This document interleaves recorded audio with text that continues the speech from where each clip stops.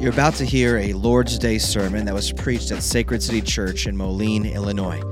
This sermon comes from a series called That You May Believe.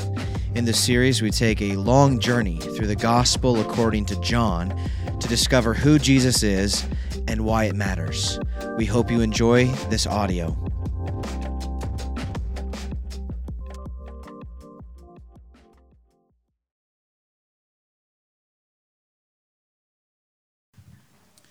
Hear the word of the Lord from John chapter 4, verses 1 through 26. Now when Jesus learned that the Pharisees had heard that Jesus was making and baptizing more disciples than John, although Jesus himself did not baptize, but only his disciples, he left Judea and departed again for Galilee, and he had to pass through Samaria. So he came to a town of Samaria called Sychar, near the field that Jacob had given to his son Joseph. Jacob's well was there, so Jesus, weary as he was from his journey, was sitting beside the well. It was about the 6th hour. A woman from Samaria came to draw water. Jesus said to her, "Give me a drink," for his disciples had gone away into the city to buy food. The Samaritan woman said to him, "How is it that you, a Jew, ask for a drink from me, a Samaritan? For Jews have no dealings with Samaritans." Jesus answered her, "If you knew the gift of God and who it is that is saying to you, 'Give me a drink,' you would have asked him, and he would have given you living water." The woman said to him, "Sir, you have nothing to draw water with, and the well is deep. Where do you get that living water? Are you greater than our father Jacob? He gave us the well and drank from it himself, as did his sons and his livestock." Jesus said to her, "Everyone who drinks of this water will be thirsty again, but whoever drinks of the water that I will give him will never be thirsty again. The water that I give him will become in him a spring of water welling up to eternal life." The woman said to him, "Sir, give me this water, so that I will not be thirsty or have to come here to draw water." Jesus said to her, "Go, call your husband and come here." The woman answered him, "I have no husband." Jesus said to her, "You are right in saying, 'I have no husband,' for you have had 5 husbands, and the one you have now is not your husband. What you have said is true." The woman said to him, "Sir, I perceive that you are a prophet. Our fathers worshipped on this mountain, but you say that in Jerusalem is the place where people ought to worship." Jesus said to her, "Woman, believe me, the hour is coming when neither on this mountain nor in Jerusalem will you worship the Father. Your worship is what you do not know. We worship what we know, for salvation is from the Jews. But the hour is coming, and is now here, when the true worshipers will worship the Father in spirit and truth, for the Father is seeking such people to worship him. God is spirit, and those who worship him must worship in spirit and truth." The woman said to him, "I know that Messiah is coming, he who is called Christ. When he comes, he will tell us all things." Jesus said to her, "I who speak to you am he." This is the word of the Lord. Thanks be to God.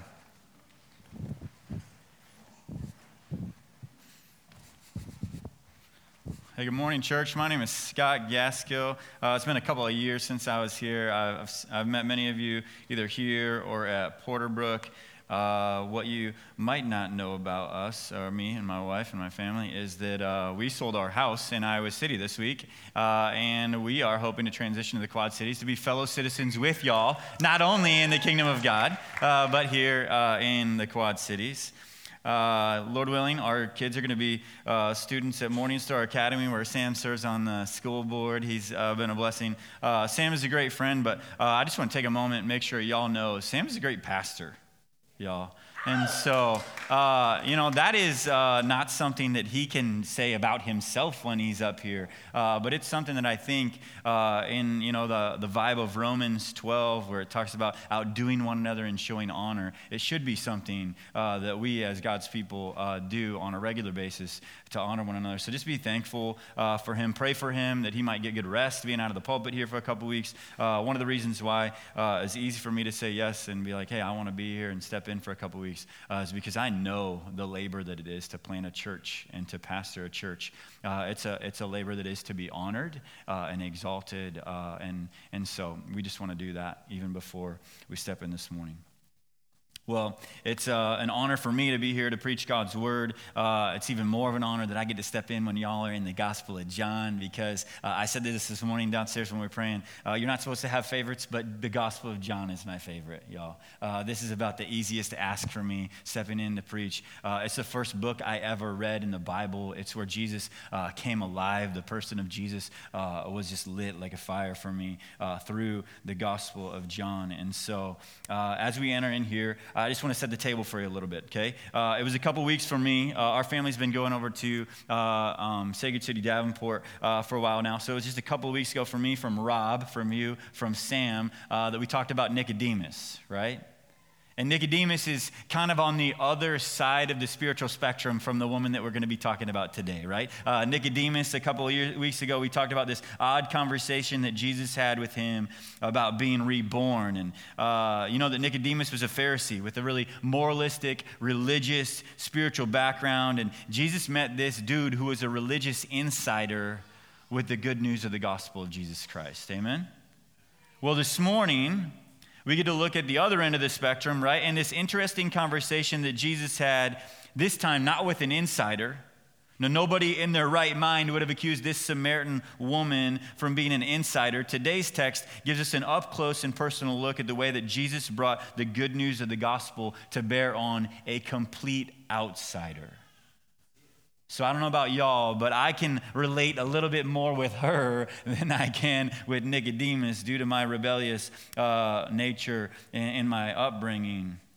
But today we're going to look together at a conversation that Jesus had with this Samaritan woman at a well. What we're going to see is that an unnamed woman at a well brings to life for us the theology that Sam was teaching back in June from John chapter 2, verses 23 to 25, when he told us, don't trust your hearts. She's like a case study on the way that Jesus knows what's in our hearts. Church, I'm convinced that God knows our hearts far better than we do. Are you convinced of that? You see, he knows that we not only need propositional truths for our spiritual growth, but we need to see it lived out as well. I think this is one reason why the incarnation is so powerful, right? Is that we know things about God, but in the incarnate one, Jesus put on flesh and dwelt among us so that we could see it lived out. We need these powerful pictures in our lives. You see, many times in my life, I've known a propositional truth, but the moment when that truth took root in my life and began to bear fruit was when I saw it lived out in someone's life. And so this truth from John 2, 23 to 25 is put to life here for us. One such moment like this in my life came about at a Promise Keepers conference that I went to when I was 19 years old with my dad at the beginning of my sophomore year in college. You see, what you might not know about my life is that I spent the first 19 years of it in utter rebellion, okay? Pushing against every authority, not wanting to do what anyone told me. Most of my freshman year in college was that played out on the Hill at the University of Northern Iowa, and I just did what I wanted to do over and over again on a loop. It's a good thing that I didn't have any skills with the ladies in that season, because I would have had a major problem with promiscuity. Instead, I had this problem with lust in my heart. You see, I knew in my head what sexual immorality was, for the most part. But knowing that information had done very little to change my heart or the desires of my heart during my freshman year of college. Can I tell you what did bring about that change? It was an experience that I had at this Promise Keepers conference.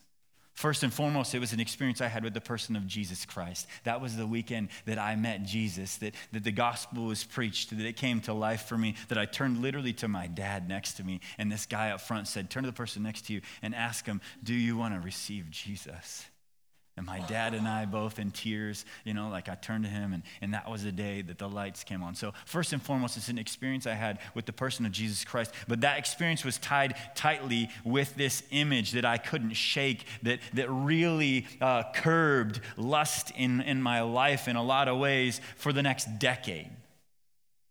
And it was that weekend in this arena in St. Paul, Minnesota, with 33,000 other men that whoever the guy was up front, I don't remember his name, but I remember him calling us to purity. I remember him calling us to be men after God's own heart. I remember him calling us to turn from sexual immorality and to receive the grace of Jesus Christ. I remember him highlighting the problem of idolatry for men and husbands and dads.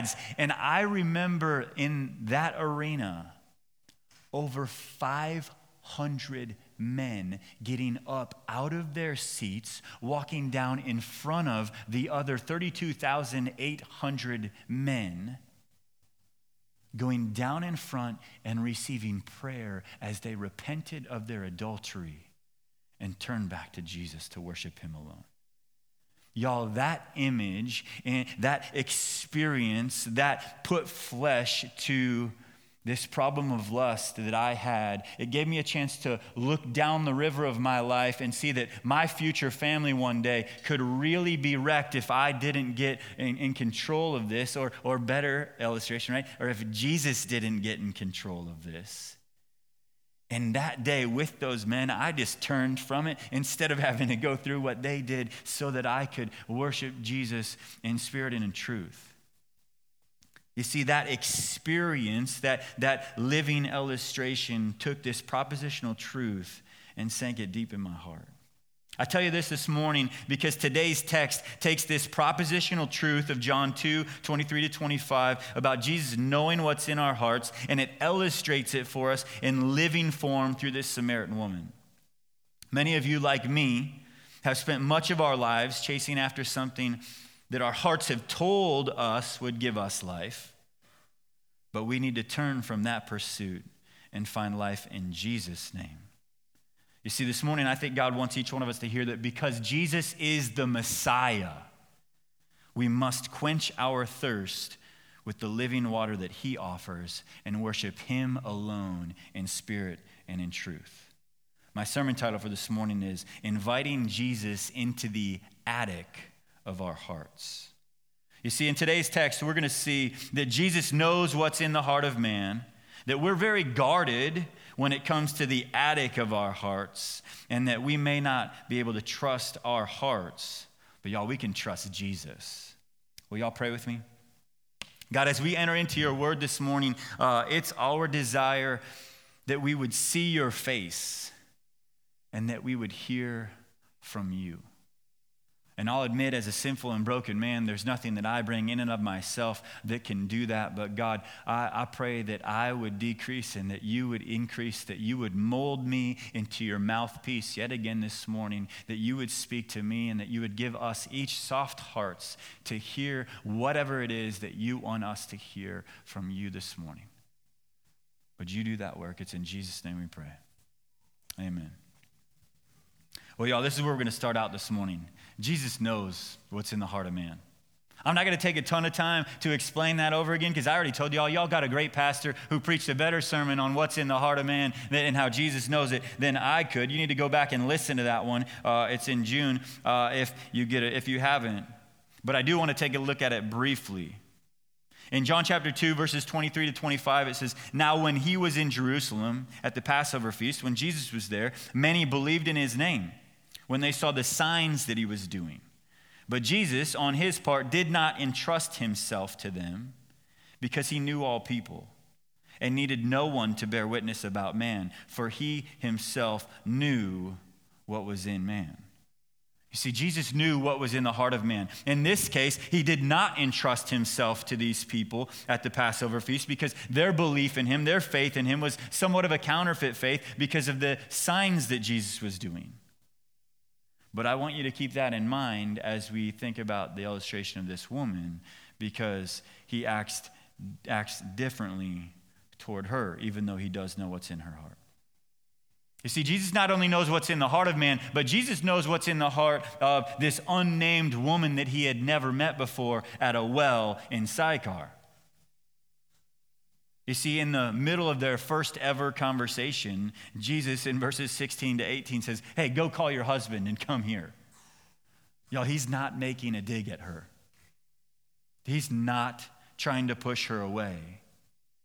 She says, I have no husband. And Jesus says, well, you're right in saying I have no husband, for you've had 5 husbands, and the one that you now have is not your husband. What you have said is true. You see, what he's trying to do is show her that he already knows what's in the attic of her heart. Sacred City, we're going to spend more time walking through this story, but at this point, it's safe to say Jesus knew what was in this woman's heart. He didn't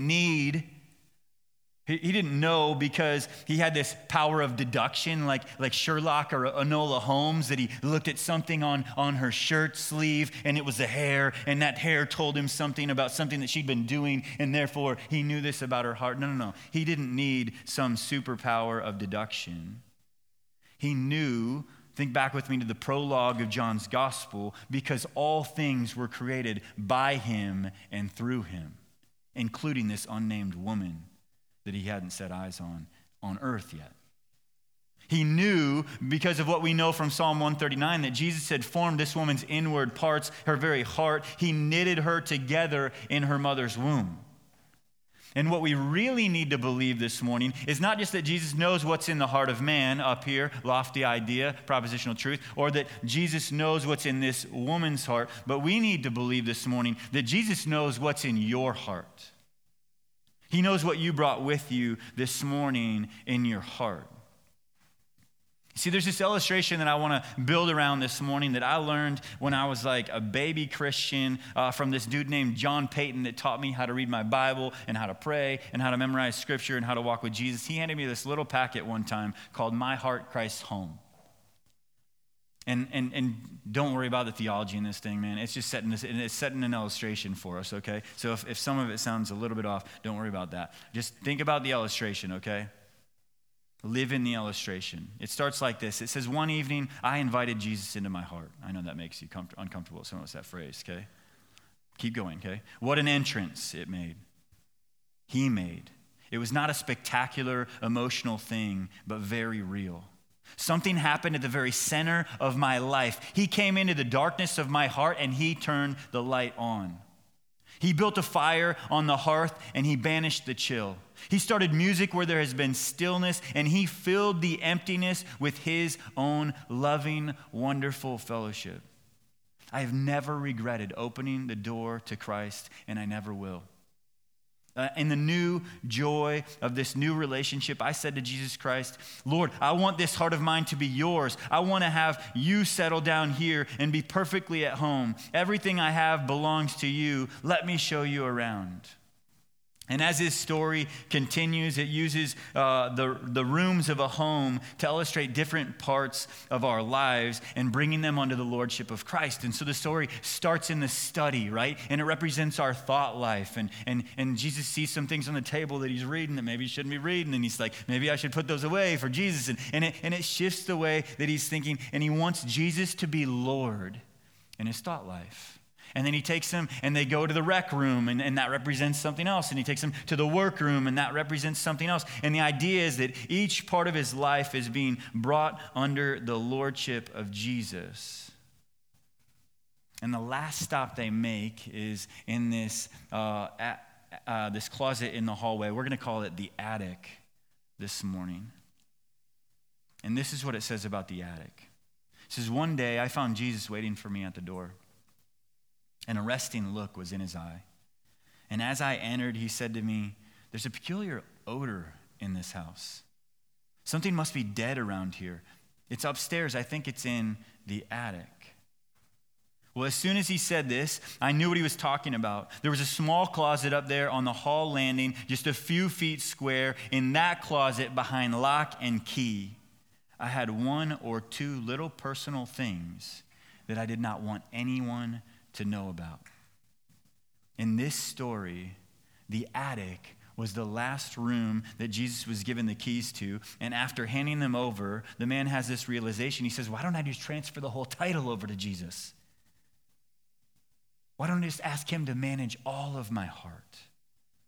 Sacred City, I think God wants to remind each one of us this morning that Jesus already knows what's up in that attic in your heart. But there's much good that comes from inviting him in, to taking out with him the heinous and the hidden sin found there. Because if God's been exposing sin in our lives, we need not pull back into the darkness. Rather, we must press forward into Jesus Christ, the light of the world, the way this unnamed woman does. But before we wade into the details of this conversation, I just want to ask you a question. When this Samaritan woman's heart was exposed before the very Son of God, she pressed forward into the light of the world. Why is it that we don't do that? Why do we get so uncomfortable when we think about opening the attic of our hearts up to God? Let me ask this another way. Why in this little illustration is this the only room in the house that has its own special lock and key? Why are these things guarded in an attempt to keep Jesus out? Well, as we begin to think about the question, hopefully we can at least agree that we all are a little bit guarded when it comes to the attic of our hearts, right? Some of us are guarded because of the wicked things that we've done. That's what it says in John chapter 3, verse 20. For everyone who does wicked things hates the light and does not come to the light, lest his work should be exposed. Right? We know that the things that we've done are evil and dark, and we know that if we come too close to the light, that light's going to shine us, and people are going to see those things. Some of us are guarded because of the wicked things that we've done, but some of us are guarded because of the wicked things that have been done to us. Some of us used to be more open about the articles in the attic of our hearts, but at some point, someone in our lives took what they knew about us and they used it to hurt us deeply. Or maybe you used to be less guarded before you experienced the abandonment of people who knew you intimately, but when they left, it was like that part of you left with them. Others of us have had things done to us that fill us with shame, and we've a hard time even imagining what it would be like to let anyone into our attic. Church, I want you to see this morning that this unnamed Samaritan woman, she had all the reasons to be guarded. She could have had her guard up in every way when it came to having a conversation with the Jewish man. Look at the text with me, verses 7 and 9. Here it is. It says, a woman from Samaria came to draw water, and Jesus said to her, give me a drink. Okay, by the way, my favorite thing about the Gospel of John is that he's super obvious, okay? He tells us why he wrote the book, right? But my second favorite thing about the Gospel of John is all these parentheticals that he gives us, these author's notes so you can read between the lines, because I'm not very good at that. Okay, so he lets us do it. So read that this way in these parentheticals. For his disciples had gone away into the city to buy food. You're like, oh, thanks for telling us, And then you're like, the Samaritan woman said to him, how is it that you, a Jew, ask for a drink from me, a woman of Samaria? And you're like, why did she ask that question? And he's like, in parenthetical here, for Jews have no dealing with Samaritans. Thanks, John. Thanks for telling us. You see, this woman could have been guarded, y'all, simply because she was a woman. We're going to get to this next week, but verse 27 says that his disciples came back and they marveled that he was talking to a woman. It doesn't say that they marveled because he was talking to this specific woman. It says they marveled just because he was talking to a woman. You see, it would have been unusual in Jesus' day and age for a rabbi or any Jewish man to converse publicly with a woman. Jewish teaching warned against spending too much time of talking to a woman because of temptation and the appearance of impropriety. So in this case, this woman was taking a risk by stepping into this conversation with a Jewish man. She could have just kept her guard up, but she didn't. You see, this woman could have been guarded simply because of her ethnicity. If you see in the text, she's a Samaritan and Jesus is a Jew. By definition, a woman of Samaria was of a different race or ethnicity than Jesus. Jesus was Jewish by birth, and the Samaritans, on the other hand, were a racially mixed group of partly Jewish and partly Gentile ancestry who were disdained by both Jews and non-Jews alike. You see, after Assyria came in and they conquered the northern kingdom of Israel, the king of Assyria brought foreign people to settle in Samaria, and over time they'd intermarried with some of the Jewish people left there. Samaritans were considered by many Jews to be in a continual state of uncleanness. Thus, they would have thought that drinking water from her water jar would make a person ceremonially unclean. You see, this woman had reason to be guarded around a Jewish man because she was a woman, but she also had reason to be guarded around this man because at any moment he could have declared her unclean. She had more reasons than that. This woman could have been guarded simply because of her religious beliefs. You see, Samaritans had their own version of the Pentateuch, y'all, their own temple on Mount Gerizim, and their own rendering of Israelite history. Tensions between Israelites and Jews got so heated that they had to call in Roman soldiers to help deal with this at times. If these kind of theological tensions are at bay, y'all, she could have been guarded and just stayed away from a dude like this that thought things that she didn't think. So there wouldn't be any conflict, but she didn't keep her guard up. You see, but the probably most heart level reason why she could have been guarded is because, y'all, she did have some things in the attic of her heart, right? Look at verse 6. Jacob's well was there, so Jesus, wearied as he was from his journey, was sitting beside the well. It was about the 6th hour. Y'all, here's the deal. Jewish readers of John's gospel, they'd have been astonished that Jesus was talking to this woman, but they would have been even more floored, knocked on their butts, you might say, by Jesus talking to this specific woman because they could read between the lines in a way that we couldn't read between the lines. You see, the 6th hour meant that it was like noon. Y'all, noon's when it's like really hot, right? So if you were to have a preference in the time that you were going to go draw water at a well, a woman would probably go early in the morning or late at night. It's like what we do if we want to go out for a jog, right? You're not going to go out and jog between 12 and 3 because you're just going to sweat the most. You want to go at the convenient times. Well, the fact is, scholars believe that this woman was probably at the well at the hottest time of the day to be avoided or to avoid being seen by others because of her promiscuity. It may have even been vocational for her, if you know what I mean. You see, this woman had all the reasons to be guarded against a Jewish man when they met at the well, but by God's grace, this was not your average Jewish man. She was met at the well that day by none other than Jesus Christ, the very Son of God, the one that John wrote this whole gospel about so that his readers would believe that Jesus is the Christ, the Son of God, and find life in his name. And this is where I think it's really key for us to understand that we may not be able to trust our hearts. Like this woman, right? She knew what was going on inside of her. She knew what she brought to the table in this conversation. But I want us to see that even if we can't trust our hearts, we can trust Jesus. You see, Jesus entrusted himself to her even though he didn't trust her faith. Remember back in chapter 2? When he didn't entrust himself to those people with their faith?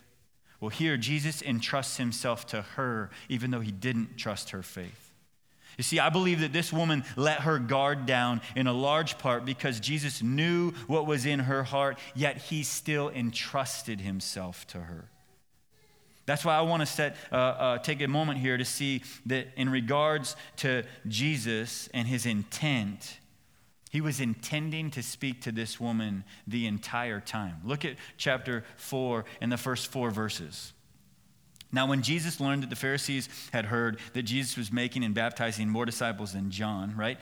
Jesus must increase, but John must decrease. Wasn't that last week, right? That's happening, and they're noticing. And although Jesus didn't baptize, but only his disciples, he left Judea and departed again for Galilee, okay? Judea is like here in the south. Galilee is here in the north. Samaria's in between. And verse 4 says, and he had to pass through Samaria. Y'all, if we were to do our homework on the map, you'd think if we had are they called cartologists? Is that what somebody that studies maps is called, right? They would tell you, yeah, you have to pass through Samaria in order to get to Galilee. That's what they would say, just like it was written here in John's gospel. But if we were to bring in a theologian in the first century, they would very much so say something different. The strict Jewish theologian would say, no, we don't have to pass through Samaria in order to get to Galilee. We have to go around Samaria in order to get to Galilee. Because strict Jews had no dealings. Remember verse 9 in the parentheses, in these nice notes that John writes us so that we can understand what's going on? For Jews have no dealings with Samaritans.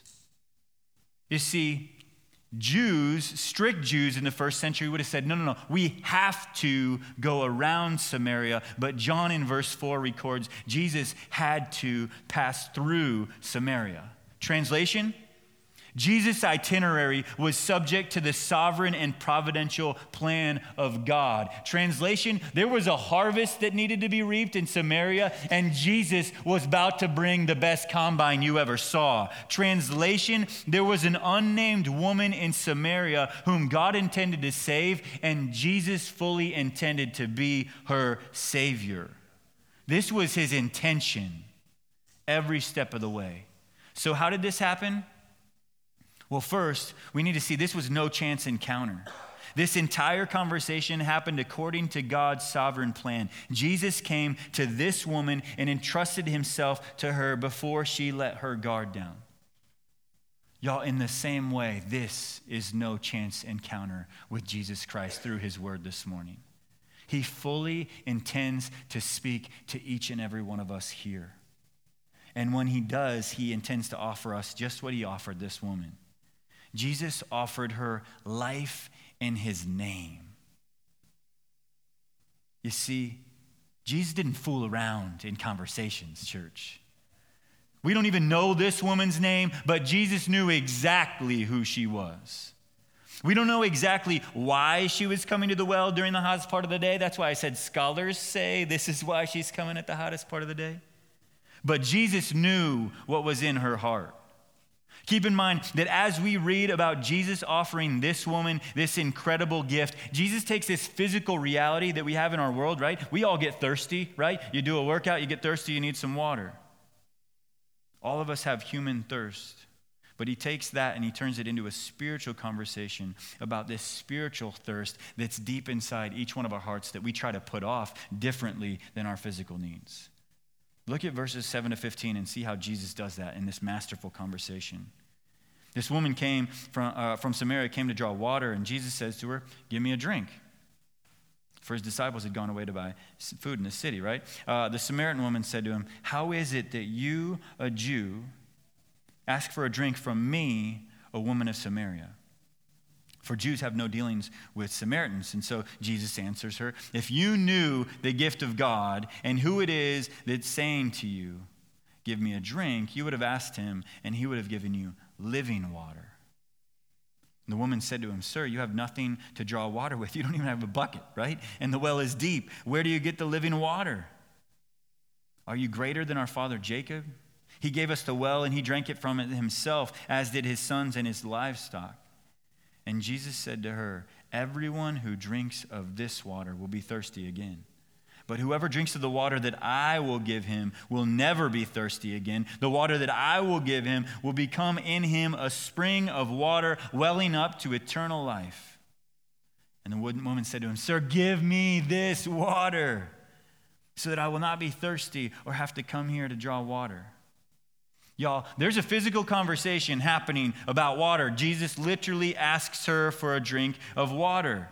He literally asks her for a drink of water from a well that was built by Jacob, a really important figure in Jewish history, right? And this woman, at least at first, believes Jesus to be talking about a physical thirst for water. When Jesus first mentions living water, what she's probably thinking of is, as opposed to like a pool that doesn't move at all, she's thinking of water that comes from a stream. It's living, it's moving, right? But there's a spiritual conversation happening here. Jesus seems to be pointing out that all humans have a longing, a thirst inside of them that cannot be met by created things, a hunger inside of us that won't be tamed by food, a desire that we can't satisfy on our own. And he gets this woman wondering, where must she go to quench this thirst? Why does she keep going back over and over again to the same source to quench the longing inside of her, the same way that she keeps coming day after day to this well to meet this physical thirst?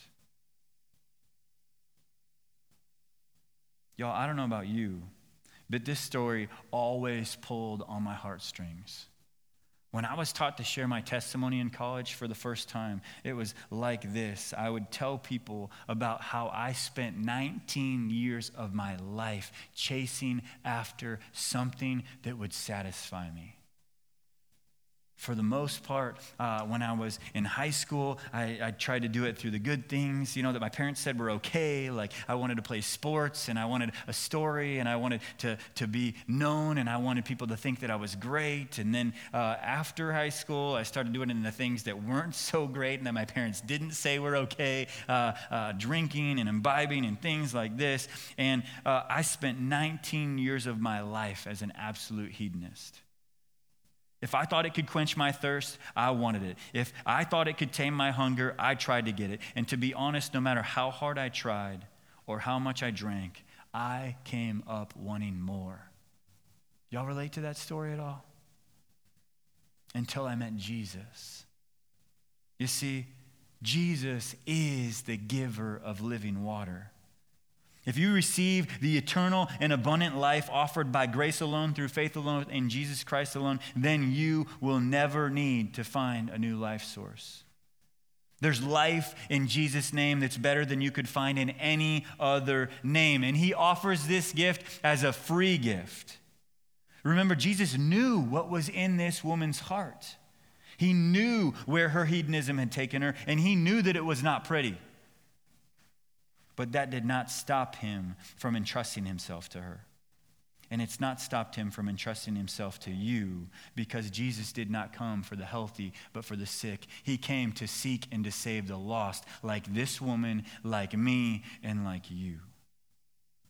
And all we need to do to receive the life that Jesus offers is to put down our buckets or our water jars, to turn from our hedonism, and to receive the gift of God in Christ Jesus. Because here's the deal, y'all. On the cross and through his resurrection, Jesus has done everything necessary to forgive us of whatever it is in the attic of our hearts that we're trying to hide from him. All he asks is that we would come to him and ask forgiveness and receive it in Christ, that we would put down those water jars, that we would turn from that hedonism, and that we would fully quench our thirst in Jesus as Christian hedonists. You might say, Pastor, how do you do that? What in the heck does that look like?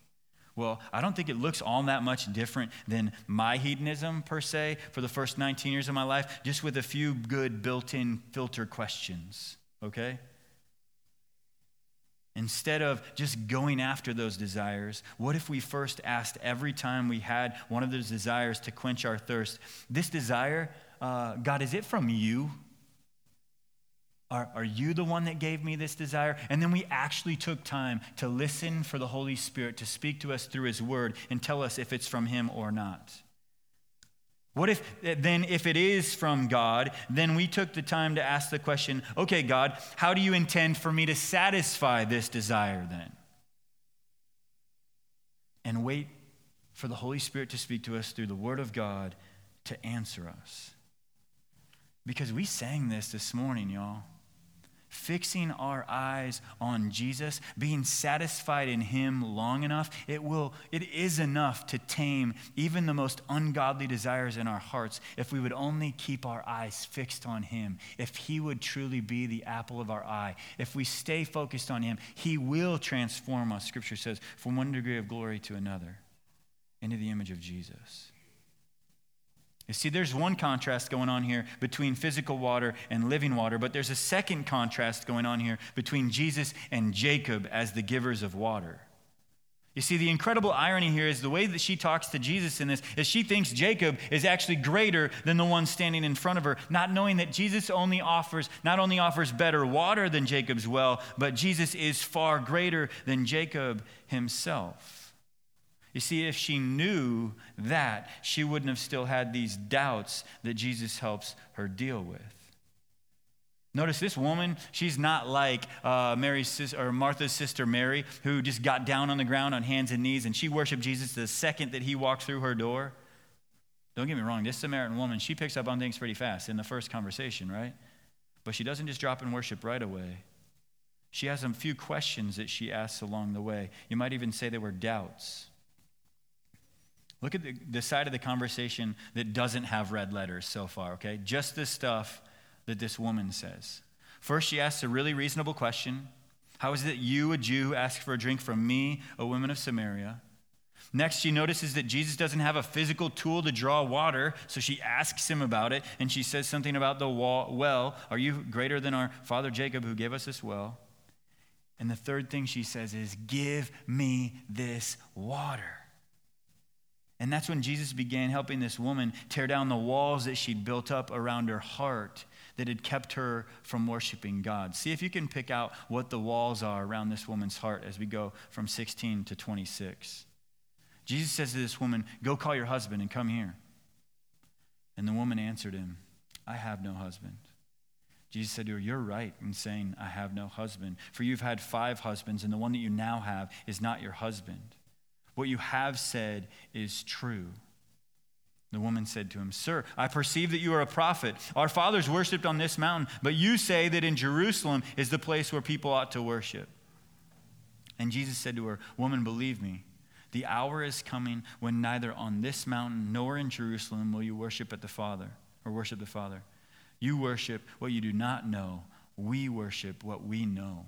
For salvation is from the Jews. But the hour is coming and is now here when the true worshipers will worship the Father in spirit and in truth. For the Father is seeking such people to worship him. God is spirit, and those who worship him must worship in spirit and truth. And the woman said to him, I know that Messiah is coming, he who is called Christ. When he comes, he will tell us all things. And Jesus said to her, I who speak to you am he. Do you see the walls that were built up around her heart? Here's the first one, y'all. Wall number 1 is when she says, I have no husband.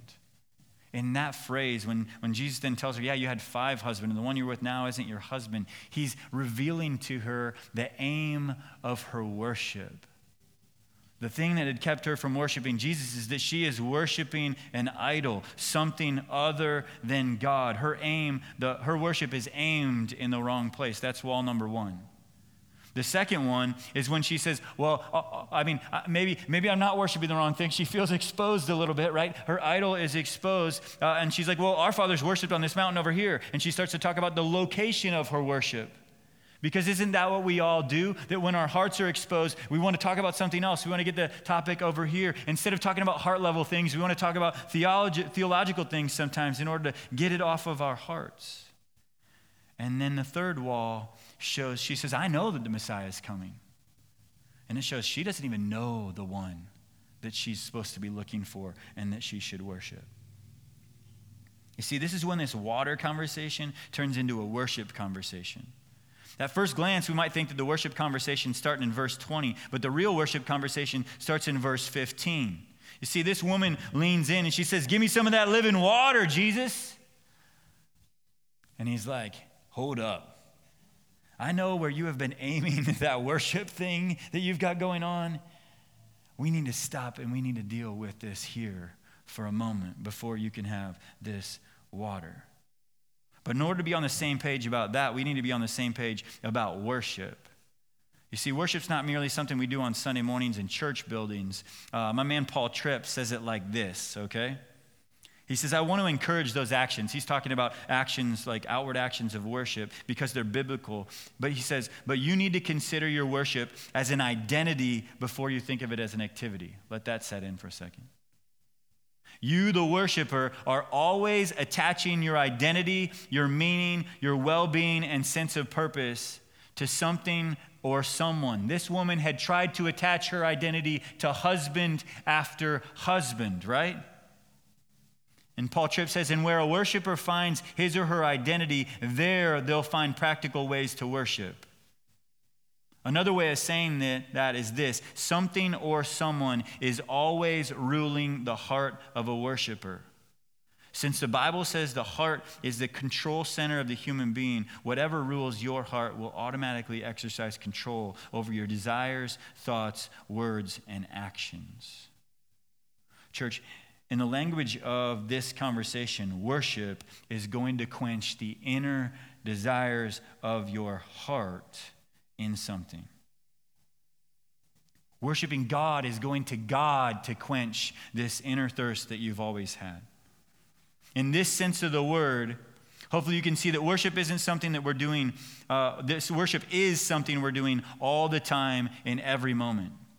The question isn't whether or not we're worshiping, but who and what we are worshiping. What is the aim of our worship? Y'all, I am not going to think that I can tell from the outside what it is that this woman is worshiping, but y'all, she was aiming it at men, specifically husbands, that she was in relationship with over and over again to get whatever it was that she was worshiping. I believe she knew in her heart that this was not right. And sometimes when we know those things, when those things in the attic of our hearts are exposed, we put up walls, right? And we keep people out because we don't want anyone to know these evil deeds that we've done in the dark. But Jesus broke right through that wall with his love. Jesus, the light of the world, shined into the darkness of her heart. He entrusted himself to her, and that's when she entrusted herself to him. Y'all, we need to receive Jesus' love. We need to let him shine his light into our hearts, and we need to repent, which is simply turning from whatever it is we were aiming our worship at and aiming that worship back at him. You see, Jesus is just pointing out this woman's idolatry, and in so doing, he's giving her an opportunity to repent. But this woman wasn't just ready yet, right? She still threw up that wall. She tried to make it into a theological conversation. She says, "Sir, I perceive that you're a prophet. Our fathers worshiped on this mountain, but you say that in Jerusalem is the place where we ought to worship." This woman wants to talk about where we worship because she didn't want to talk about right away what was going on in her heart. But Jesus flips that on its head. Jesus tells this woman that worship isn't done on mountains and in temples. Worship is first and foremost something that happens in your heart. And he brings it right back to the heart, doesn't he? He says true worshipers worship in spirit and in truth. He says in verse 24, God is spirit, and those who worship him must worship in spirit and in truth. He says true worshipers worship in spirit and in truth. They aim their worship at Jesus, and in other words, they worship the true God, not idols, from a true and authentic heart. He says true worshipers worship in spirit. That true worshipers aim their worship at Jesus, and they worship not mere outward observance of rules or doing the right things, but exalting God in your heart by the power of the Holy Spirit. And for him, this is a both and. It's not an either or. You see, God is seeking worshipers. Did you see that in the text when he says God is seeking worshipers? Y'all, I never read the comic book version of this story in those kids' Bibles. You know how they have those kids' comic book Bibles? But my guess is that if you were reading this story, this is when the light bulb would go on above this woman's head. When he says he says God seeking worshipers. It's like, bink. It's like if this woman was on that Extreme Home Makeover show, right? This would be the moment when the truck moves and she sees the house for the first time. This is the moment in a romantic comedy when the woman that the whole story is about for the first time sees that this dude that she's been interacting with for the entire movie that's been doing nice things to her, he actually is the one, right? You see, when Jesus pointed out that God's seeking worshipers, that thought had to have tied into a story that she already knew. That story is the grand story of redemption. It's the story about a hero, a rescuer, a Messiah who is going to come one day and sit on the throne of David forever. That's why she says, I know that the Messiah is coming. He who is called the Christ. When he comes, he's going to tell us all things. You see, she knew this story, but there's no way that she could have seen what was coming next. Because Jesus wasn't just there to talk to her about the hero. In 7 words, this conversation sneaks up on this Samaritan woman when Jesus said, I who speak to you am he. Count it out. I didn't do it on my fingers, but that's 7 words, okay? How did this conversation sneak up on this Samaritan woman? I think it's because the whole time that she's talking to by Jesus, she's still identified as an outsider in her heart.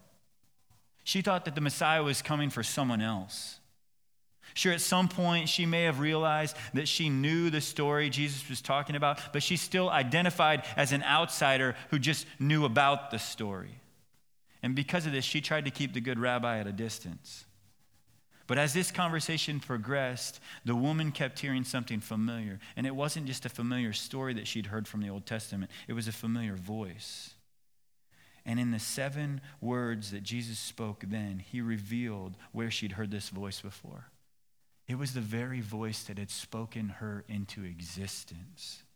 He revealed himself as the hero who had come to rescue not only the Jews, but even more so, the hero who had come to rescue her. You see, Jesus doesn't just want to come and talk to and be the hero for and the redeemer for the religious insiders. The Messiah came for the outsider as well. Church, I believe that Jesus Christ wants to have a conversation like this with each and every one of us. I believe that he knows what's in the attic of our hearts, but rather than his response being one of wrath, because he also knew with this woman that he was going to the cross and he was going to take on the wrath of God poured out on sinners on that cross, amen? Instead of responding in wrath, his response was one of jealousy to this woman. He wanted her worship. He says, God's looking for worshipers. Jesus saw what was in the attic of this woman's heart, and he used it to reveal the aim of her worship. And he wants to do the same for you. Because he knows that worshiping him will not only be most glorifying to God, but it's going to be far better for you than whatever it is that you've been worshiping in your day-to-day. You see, church, God told me to tell some of you this morning that Jesus is waiting patiently for you to invite him into the attic of your heart. He's waiting for you to invite him in, to open up those boxes, to take out the heinous and the hidden sins that you've been hiding for so long, and just sit there with him, that you might turn the aim of your worship from those things back to him, because he wants you to know that when you do that, you're going to be met with kindness and you're going to be met with mercy, because it's God's kindness that leads to repentance, church. But even if you don't feel like you've got any skeletons up in the attic of your heart this morning, I'm confident that Jesus would love to have a worship conversation with you this morning too. You see, he's seeking worshipers who will worship him in spirit and in truth. And so I wonder, maybe this morning, maybe this afternoon would be a good time to slow down and ask the Holy Spirit to help you identify the idols in your heart. Y'all, we make them, right? John Calvin says that our hearts are like idol factories. We literally create new things to worship. Maybe we just need to slow down and ask the Holy Spirit to identify what those are in our heart right now. Maybe there's another room in the home of your heart where Christ would like to advance his lordship, right? Maybe it's the rec room. Maybe it's the work room. Maybe it's some other room. You see, no matter where you're at this morning, this passage has me confident of one thing, that Jesus would love to enter into a conversation with you this morning, with your sin and your doubt, knowing that those things are not going to stop him from shining his light into the darkness of your heart. You see, we may not be able to trust our own hearts, church, but we can trust Jesus. In fact, that's why Jesus has given us this perpetual reminder that we can trust him in the Lord's Supper, right? In this symbolic meal, originating from Jesus' Last Supper with his disciples, we express and we strengthen our trust in him. As we eat and drink this morning with our brothers and sisters in Christ, we express our trust in him. We strengthen our trust in him. You see, the Lord's Supper is an outward and visible sign of the grace shown to us in the death of our Savior. As we share in bread or wine or juice together, we're invited to feed on him in our hearts by faith with thanksgiving. We're faced again with God's love for the unworthy, and we're strengthened by faith in the one whose body was given and whose blood was shed for us. So this morning, after I pray, we would invite you to come with heartfelt repentance and genuine trust in the Lord Jesus, recognizing the significance of sharing in the Lord's table. Will you all pray with me? God, we thank you so much for the work that you've done in our hearts.